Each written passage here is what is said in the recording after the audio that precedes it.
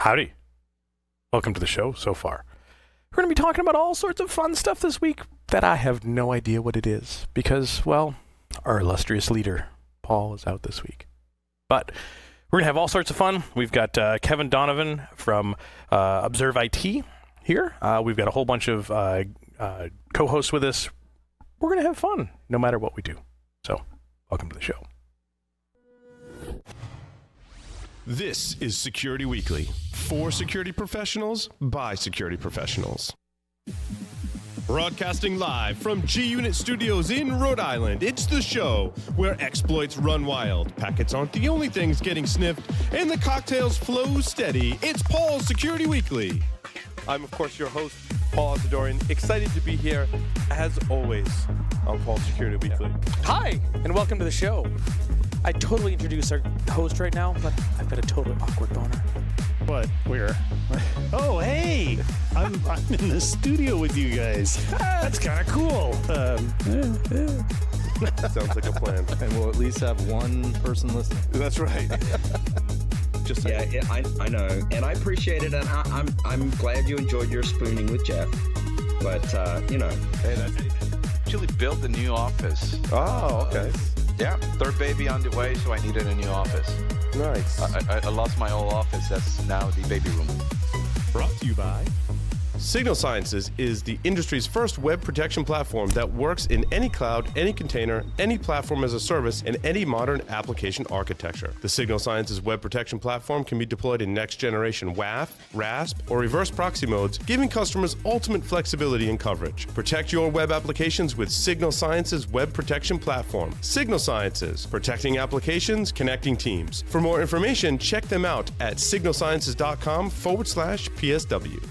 The average time between being hacked and realizing you've been hacked is 1 year. Can you afford to let an intruder roam your network for that long? Can your company weather the fallout when this comes to light? Black Hills Information Security can find the bad guys in your network and train you to do it yourself. Email consulting@blackhillsinfosec.com to find out how a hunt teaming engagement can help you find a persistent threat in your network.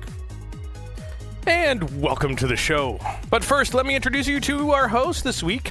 He's a man who describes himself in 3 words as tall, handsome, and a liar. Larry Pesci. Oh, hey, wait, that's me. Paul's not with us this week. He's attending to some business, and you got me. But you got others folks too. So, welcome to Security Weekly, episode 545, if I read the wiki correctly, for January 25th, 2018. And I'm joined via Skype by some lovely co-hosts. First, Mr. Joff Thayer. Oh, g'day, Larry. It's good to see you. I'm so disappointed Paul's not here for his hostile takeover show. Lies. But we're going to have a good time with it, without a doubt. You're upset he's not here. Lies. I'm kidding. Wait, I said that. Hey now. Whoa. We're also joined by Mr. John Strand, at least for a little while. Yes, I'm going to stay into the technical segment, and then I'm going to go do the dad SUV pick up children thing. Oh, I'm disappointed you're not doing it on the technical segment, because that's always awesome when you do. It's not creepy. You know what? I could next time. I'll just have my phone on the dash and be like, okay, and here's how you set up the command and get in the car. God, don't make me come back there. Because that'd be awesome. Also via Skype, Mr. Keith Hoodlet. Hello again. Can we be the advanced podcaster threat or something like that? Is if we're gonna have our hostile takeover anyway? Of course. No, it's advanced persistent podcaster.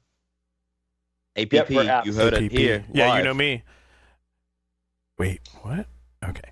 And last but not least, someone that we haven't seen in some time, and we're glad he's back, Mr.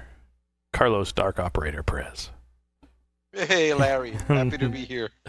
And it looks as if you're back home. Yes. Yes. I'm actually back home after Maria. The company actually relocated me temporarily to Florida. So I had my wife and my 3 kids all in one small apartment for 3 long months, and finally made it back home, and now doing a ton of repairs and working to get B-sides Puerto Rico off the ground and the day after tomorrow. Excellent, Carlos. And I know you reached out to me via Twitter about some stuff in a private message, and it's still there unread, so that I know that I need to respond to it. So I haven't forgotten about you, my friend. No problem. All right. So with that, I love that Carlos gets back from a hurricane, and the first thing he's like, okay, first things first, folks. We got food, water. All right, let's get the security conference off the ground. Priorities are, as always, impeccable. Yeah. Yep. Yeah, the first 2 weeks was home repairs. A ton of home repairs. Front doors had to be replaced due to water damage. 2 air conditioning units had to be repaired. I actually had mold damage in my home office here. Actually had a water cistern that was damaged. That got repaired today. There was some electrical damage as so far, I would say about 40% of the island still doesn't have power. 40% of the residents. So it's FEMA is. Yeah, let me not get political, but it hasn't been. I would have not graded an A the support that we've gotten. So.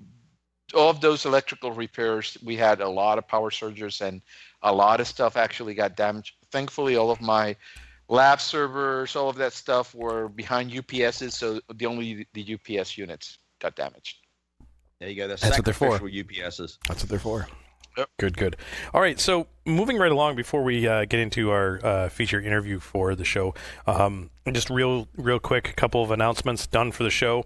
Check out our on-demand webcast material. We've got some previously recorded webcasts available at securityweekly.com/on-demand. Currently, we have webcasts from Cybereason, Black Hills, and Apsis, Signal Sciences, and Stealth Bits. So go check out those when you have a chance.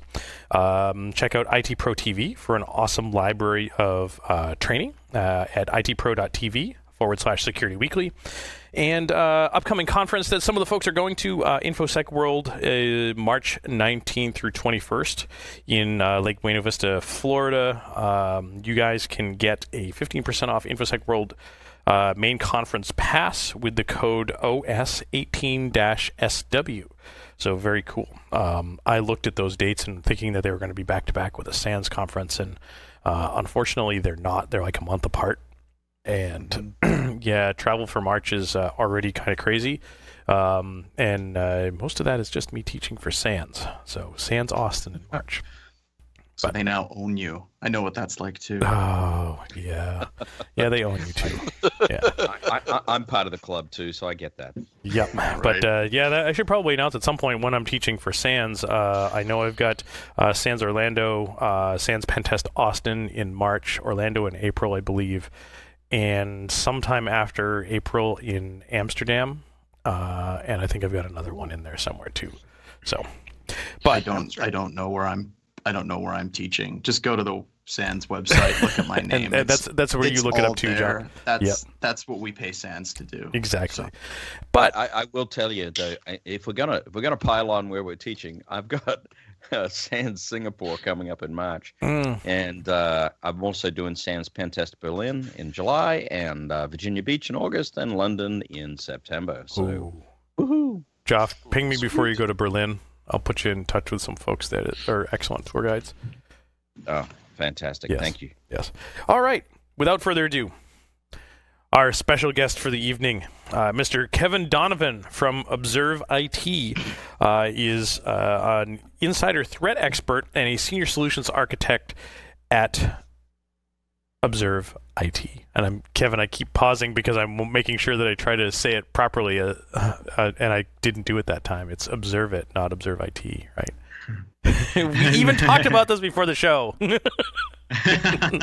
No worries at all, guys. Thank you for having me. Yeah, awesome. I'm dialing in from the Back Bay of Boston, but hopefully next time I can join you there on site in the studio. Yeah, absolutely. The invitation is open anytime. We're here every Thursday.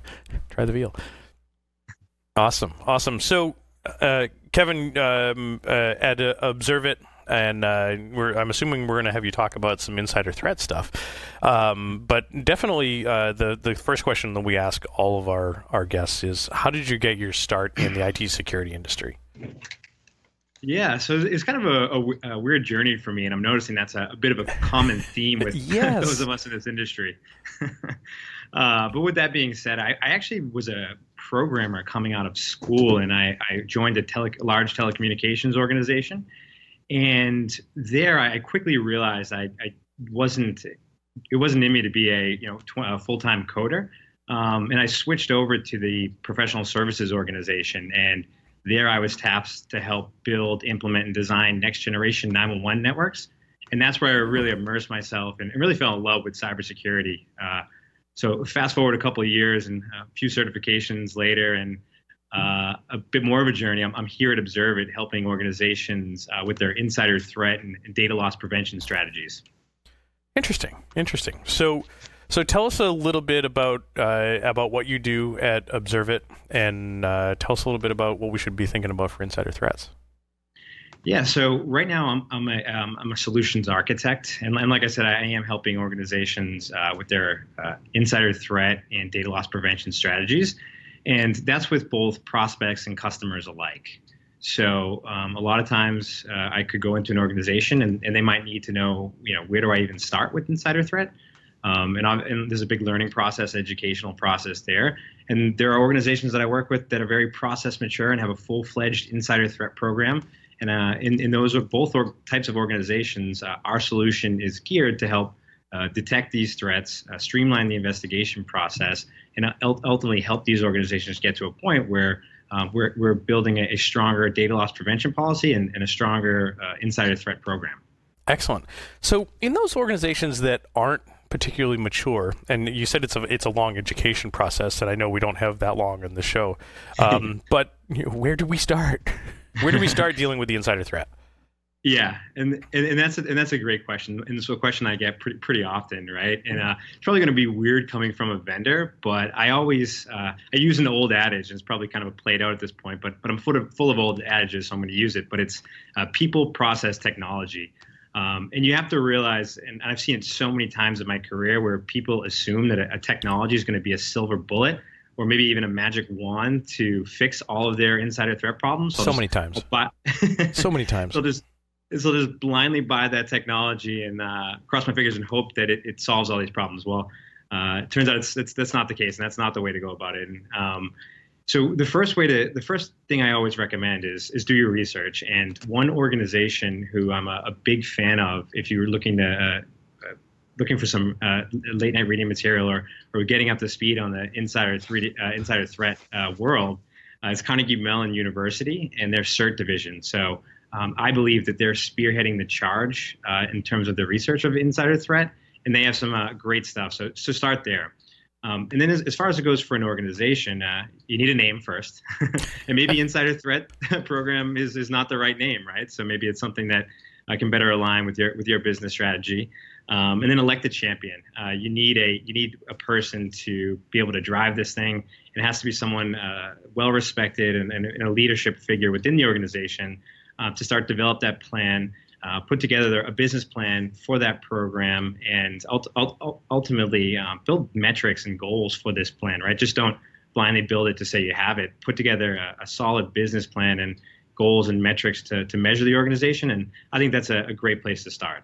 Excellent. And Kevin, I think you mentioned some things that were really really telling.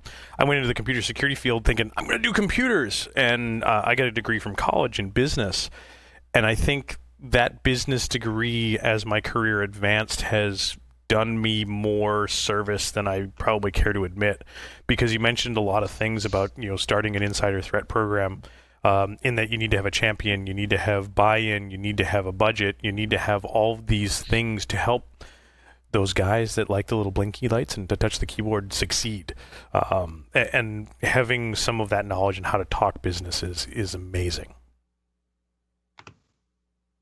Yeah, and I completely agree. And I always say that security guys have to almost become better sales guys in some sense. And what I mean by that is that you don't only have to sell it to like your manager or your boss or to your peers within the organization. You have to sell it to others within the organization to get buy-in. So I always say like insider threat's a team sport, and something that always sticks with me was one organization I was working with, and when they were acquiring our solution, and this organization did it right, is that they involved teams like their HR team, their senior leadership, their CISO, their CIO, even the CEO was in the room. So having that level of buy-in and being able to sell it to all parties involved in that insider threat program is how I ultimately saw that acquisition of our tool and the implementation of the program to become ultimately successful. Awesome. It's interesting. You talk about incorporating a lot of different parts of the organization. And whenever we're talking to our customers about insider threat programs, one of the big things that I see a lot of organizations don't do correctly, and a lot of this comes from DoD and the intelligence community, is they don't have a very good tie into HR. When we were working at Northrop Grumman, a lot of our actual insider threat tip-offs actually came from HR whenever you started having a lot of personality issues. Maybe addiction came up, gambling addiction, alcohol addiction, or somebody had something happen at home, relationship problems. But actually having those types of issues actually start manifesting themselves at work and put people at a higher risk metrics. And I was wondering, have you dealt much with that about tying together things from HR back to security for trying to identify insiders? Yeah, and I think that a lot of successful programs that's exactly how they do it. And if you don't involve them, if a security admin sees something and then they need to investigate it and they have all the technical control sets and capabilities to investigate, what I often find out is that it's not necessarily the security administrator's job to address what they're finding. So like if someone, let's say, for instance, is taking data from outside of the organization and trying to steal it, and these technical indicators have been observed, and no pun intended there, but essentially what is the security administrator to do? It's not like you should just run up to that person and tackle that person and say, hey, put it back, right? That's never going to work. And then what if it's an executive? What if it's that individual's direct report or direct manager rather? You have to work closely with HR to put together a formal process and really a response plan. So getting HR on board and having a tight web with HR is, like I said, it's crucial to the success of an insider threat program. Excellent. Hope that answered your question. Yeah, it did. Yeah. So that said, the insider threat, from a technical perspective, you can't, as you were mentioning, you just can't necessarily buy a blinky box and have it do its thing. It requires some care and feeding and should have input from all sorts of other people and process. Yeah. Yeah, and that's exactly correct. Yeah, and we as a company, and if I'm pitching our solution too much, feel free to kind of bat me over the head over the mic here. No, don't. That's the last thing. Don't worry about it. Don't worry about it at all. While I readjust my camera a little bit. No. You might go too far. But yeah, we're cool. Just a little bit is fine. Okay. Shameless plug in. Yeah, well, I'll do the same here. Where I scoot up a bit and show the observer look. Wow, see, they even took you off camera too, so that was awesome. No, definitely we want to understand a little bit about the product too. But for me, as of this point, you're definitely talking more in general terms that are stuff that's applicable just outside of your product. So sharing general knowledge with everyone is absolutely awesome. And so definitely tell us about Observe It. Yeah. So the way that we go about it is we try to make it as cookie cutter as possible. So we try to provide out of the box indicators that are industry agnostic to potential insider threats. But that's just a starting point, right? Industries will be extremely different in terms of detecting insider threat. So, for instance, like a bank is going to be a lot different than like a technology company. It's two completely different things. And insider threats are completely defined differently in each individual organization. So there are certain indicators that you can look for. So for example, in our research, that we find that the majority of data exfiltration attempts happen after working hours and even more so on weekends.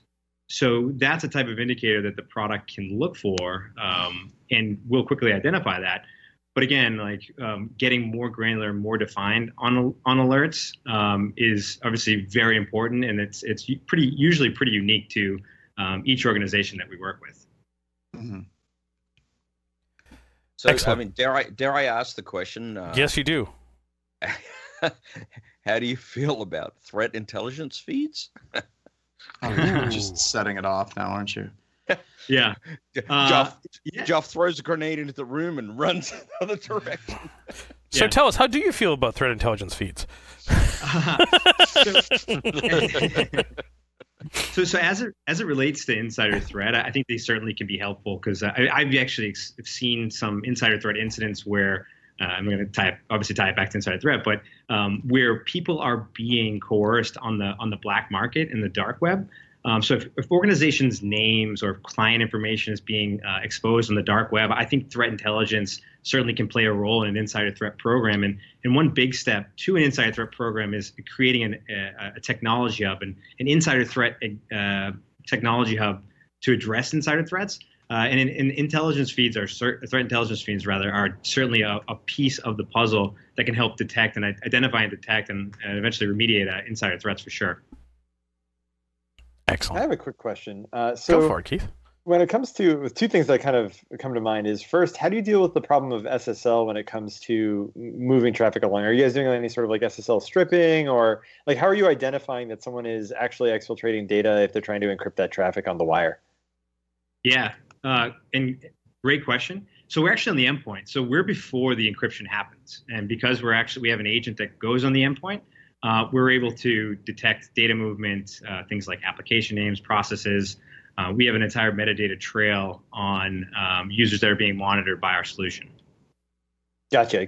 That's actually a really nice, clean way of dealing with it. My other side of it is, so I have a degree in psychology, believe it or not. So I'm curious to know if you've built almost like personality-based heuristics for the different organizations that you do work with. So for example, if it's a technology company with a lot of developers, I imagine that their behaviors meet a more defined pattern than, say, an admin assistant or someone that's in sales, for example.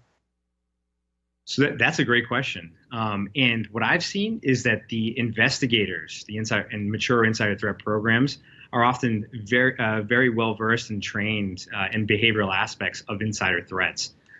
So our tool doesn't have the behavioral profiles in the sense of looking for like psychological indicators and other outlying factors that may come up in a background check, like financial stressors and any other stressors that come from day-to-day work. But the investigators that are taking to the account that our tool collects certainly are very, like I said, very well versed and have a good body of knowledge in that, and that goes into their investigations of potential threats internally.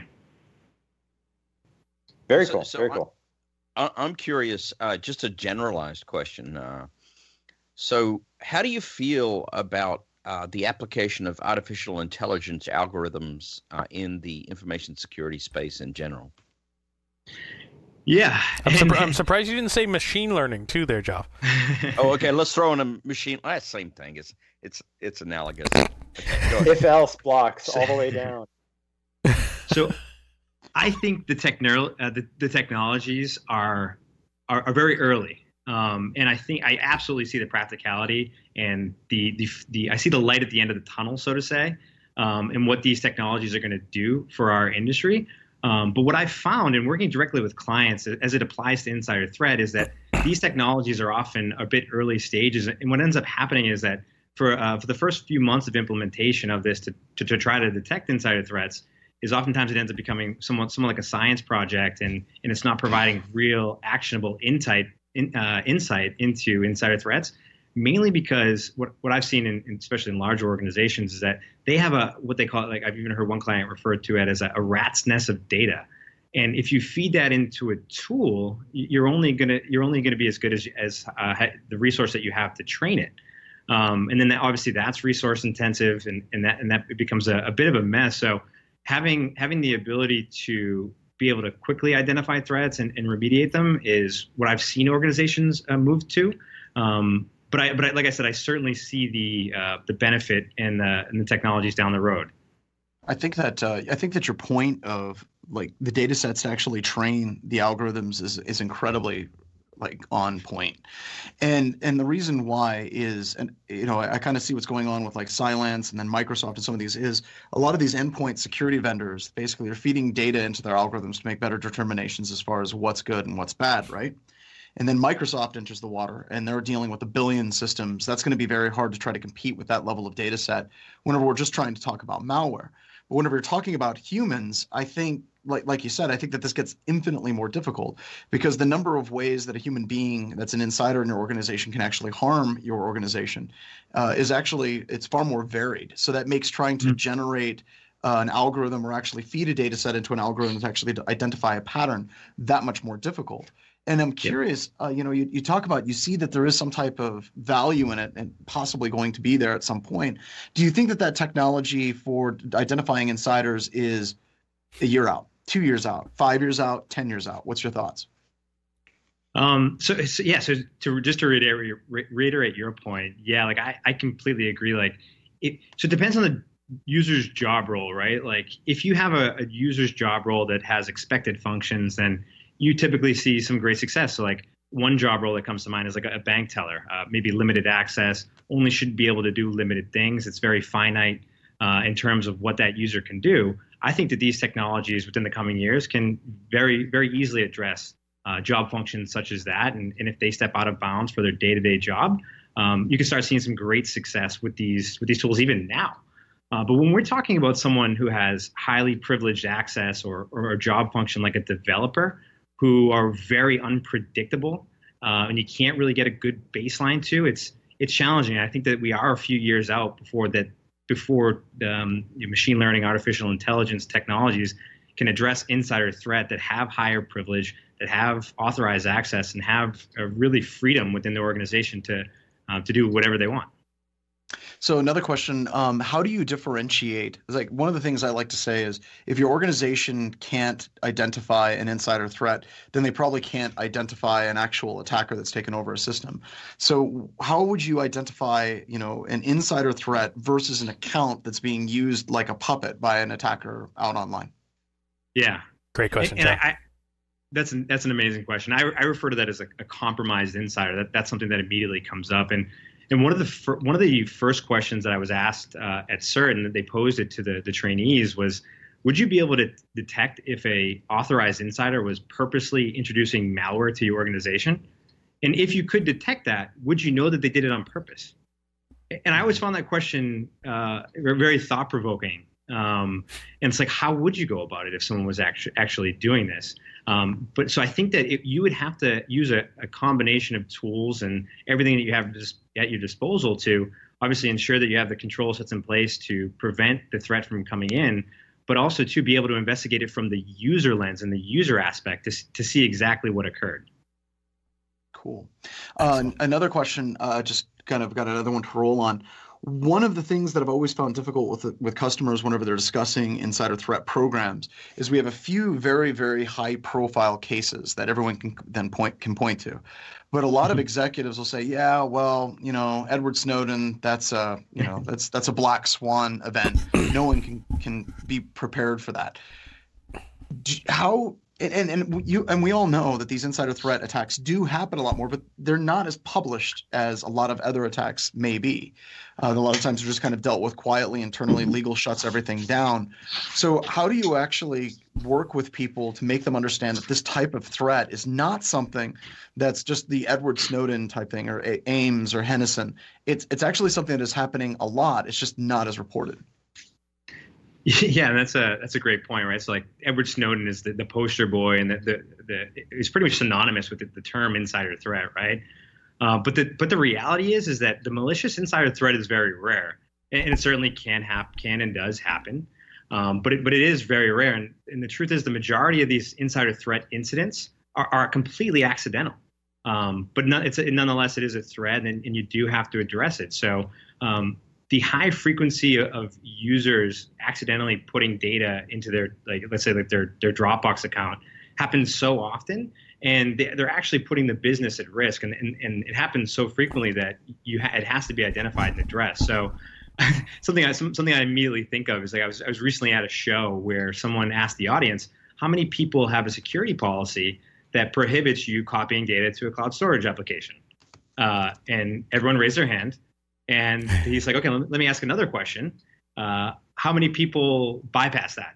And everyone kind of like did one of these things where they just kind of still kept it up and said, yeah, I do it. I know it's bad, but it's very convenient for me. So looking at I may also have a follow-up to that question.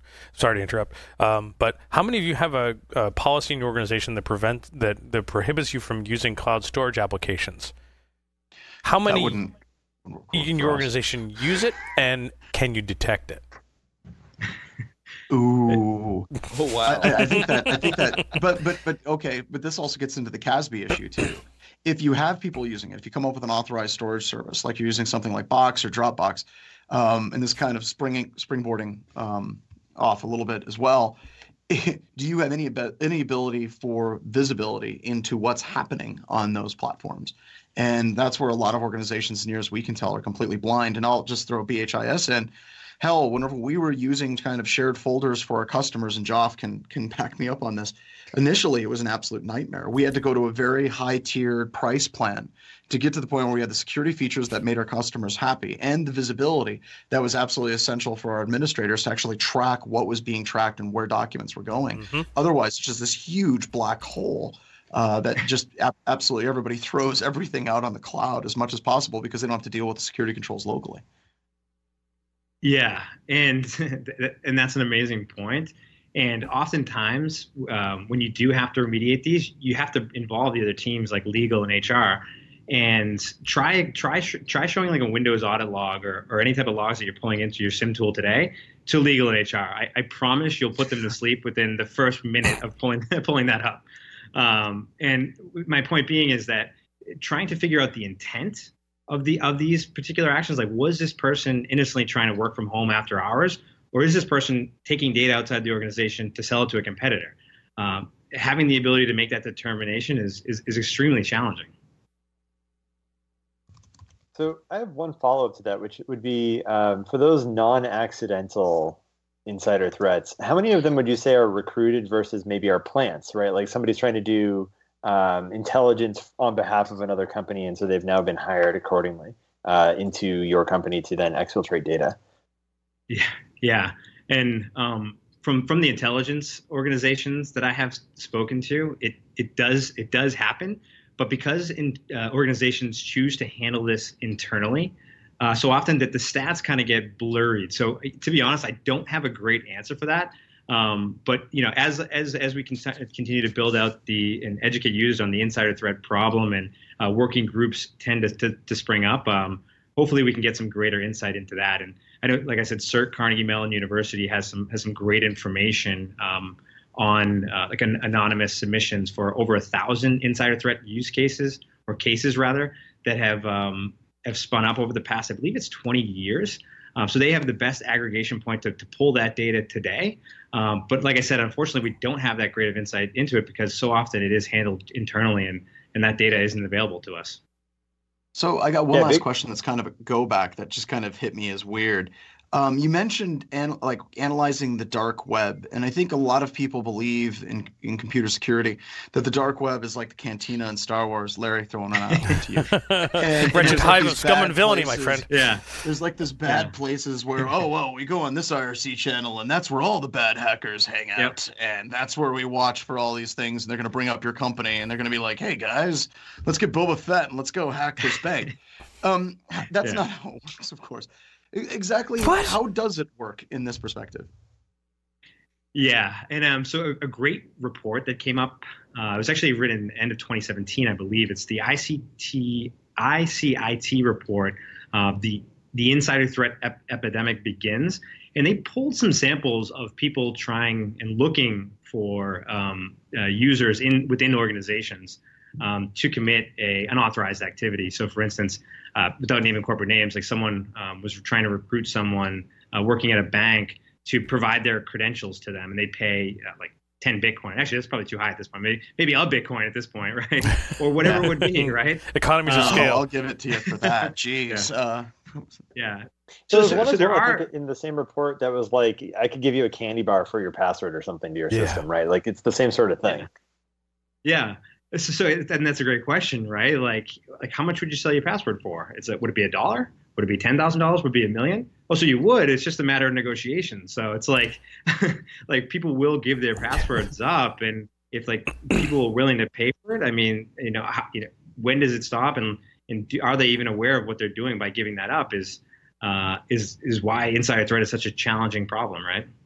Yeah. What's that old joke is that you ask someone to sleep with you and you say, would you sleep with me for $1 million? Well, sure. Well, would you do it for $1? No. What kind of person do you think I am? Well, we've already established that. We're just haggling over the price. Yeah. So, what password are you going to give up? Well, would you do it for $1 million? Sure. Would you do it for $1? No. Well, we know what kind of person you are. We're just haggling over the price. Exactly. So, and not only that, but there's also the scenario of the ex-insider threat, where you have somebody that recently left the company and now has all of this knowledge that he brings to a third party to then abuse. We've seen this, for example, the case of the reporter who gave the passwords for the CMS of the news agency that he used to work for, so the hackers could log in and modify some news. I believe that was anonymous, and it was LA Times, if I'm not mistaken. I think so. Yep. Yeah, and that's something that does come up, and I'm sure you guys are Mr. Robot fans. I actually recently did a webinar on scenes in Mr. Robot, kind of diagnosed and picked through them, and in one of the scenes, an ex-police officer still maintains access to looking up and pulling VIN numbers. So imagine if someone had access like that retained after someone departs from the organization. That's absolutely considered an insider threat, and it has to be considered within your program for sure. Is how do you decommission accounts? How do you decommission access when users depart from an organization? Otherwise, again, it could come back to bite you, like you mentioned. Yeah. In fact, I actually seen this very recently. I have a friend who is his company is going through a transition. They're moving a lot of stuff to the cloud, and the problem that he's having is just putting controls over the dev team. The dev team are going like, no, we want to use GitLab. Why? We're going to work with GitHub. And go, no, we want to work with GitLab. And then as the IT team is transitioning to set up everything with SAML, single login, two-factor authentication, here comes dev and start doing stuff that they're not supposed to, setting up in other cloud infrastructures and the stuff that the IT team does not know. Person leaves.